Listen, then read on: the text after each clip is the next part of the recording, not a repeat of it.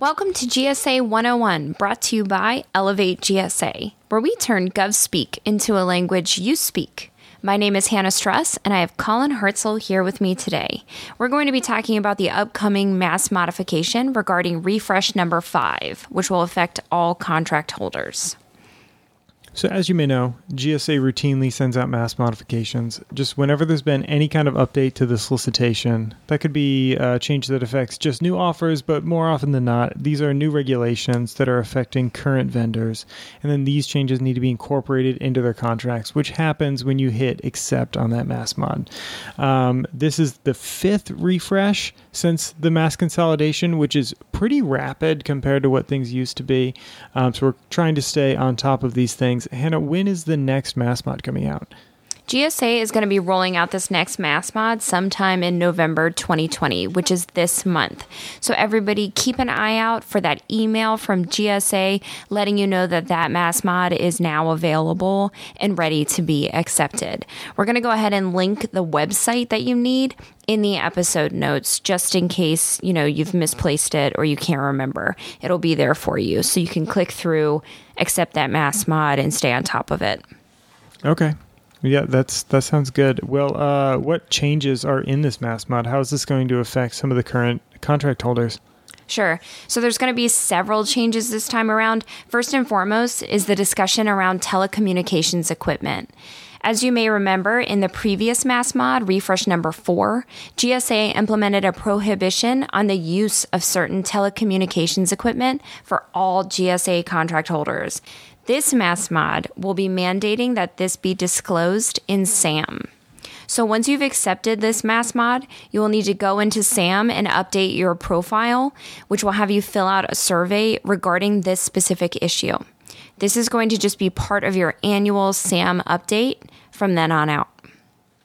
Okay, so that long survey that people click through with all the different options and you're reporting your annual sales, this is going to be a part of that update, that survey, right? Okay. Well, I guess everyone put a note in your calendar to go in and update your SAM accounts at the end of this month. We just want to make sure that your SAM is accurate and up to date if you're pursuing any new solicitations, just again to dot all of your I's and cross all of your T's. But I also understand that there were a couple updates to some of the SINs that exist, including a few newly available SINs as well. Is that right? Yeah, that's right. So there's going to be 7 new professional services SINs that will be added, and 2 existing professional service SINs will get a bit of a facelift, some new descriptions and things like that. The new SINs are generally concerning engineering, research and development, and environmental remediation. Rather than read these off and put everyone right to sleep, I'll put the details around these and the 2 SINs being modified in the episode notes in case anyone is interested. And these are entirely new SINs, right? That means no one is going to have them when they first come out, which sounds to me like shooting fish in a barrel for any new opportunities to get released under these SINs for any contractors that are quick to get these SINs added. Absolutely. There's definitely a benefit to kind of being the first to add them.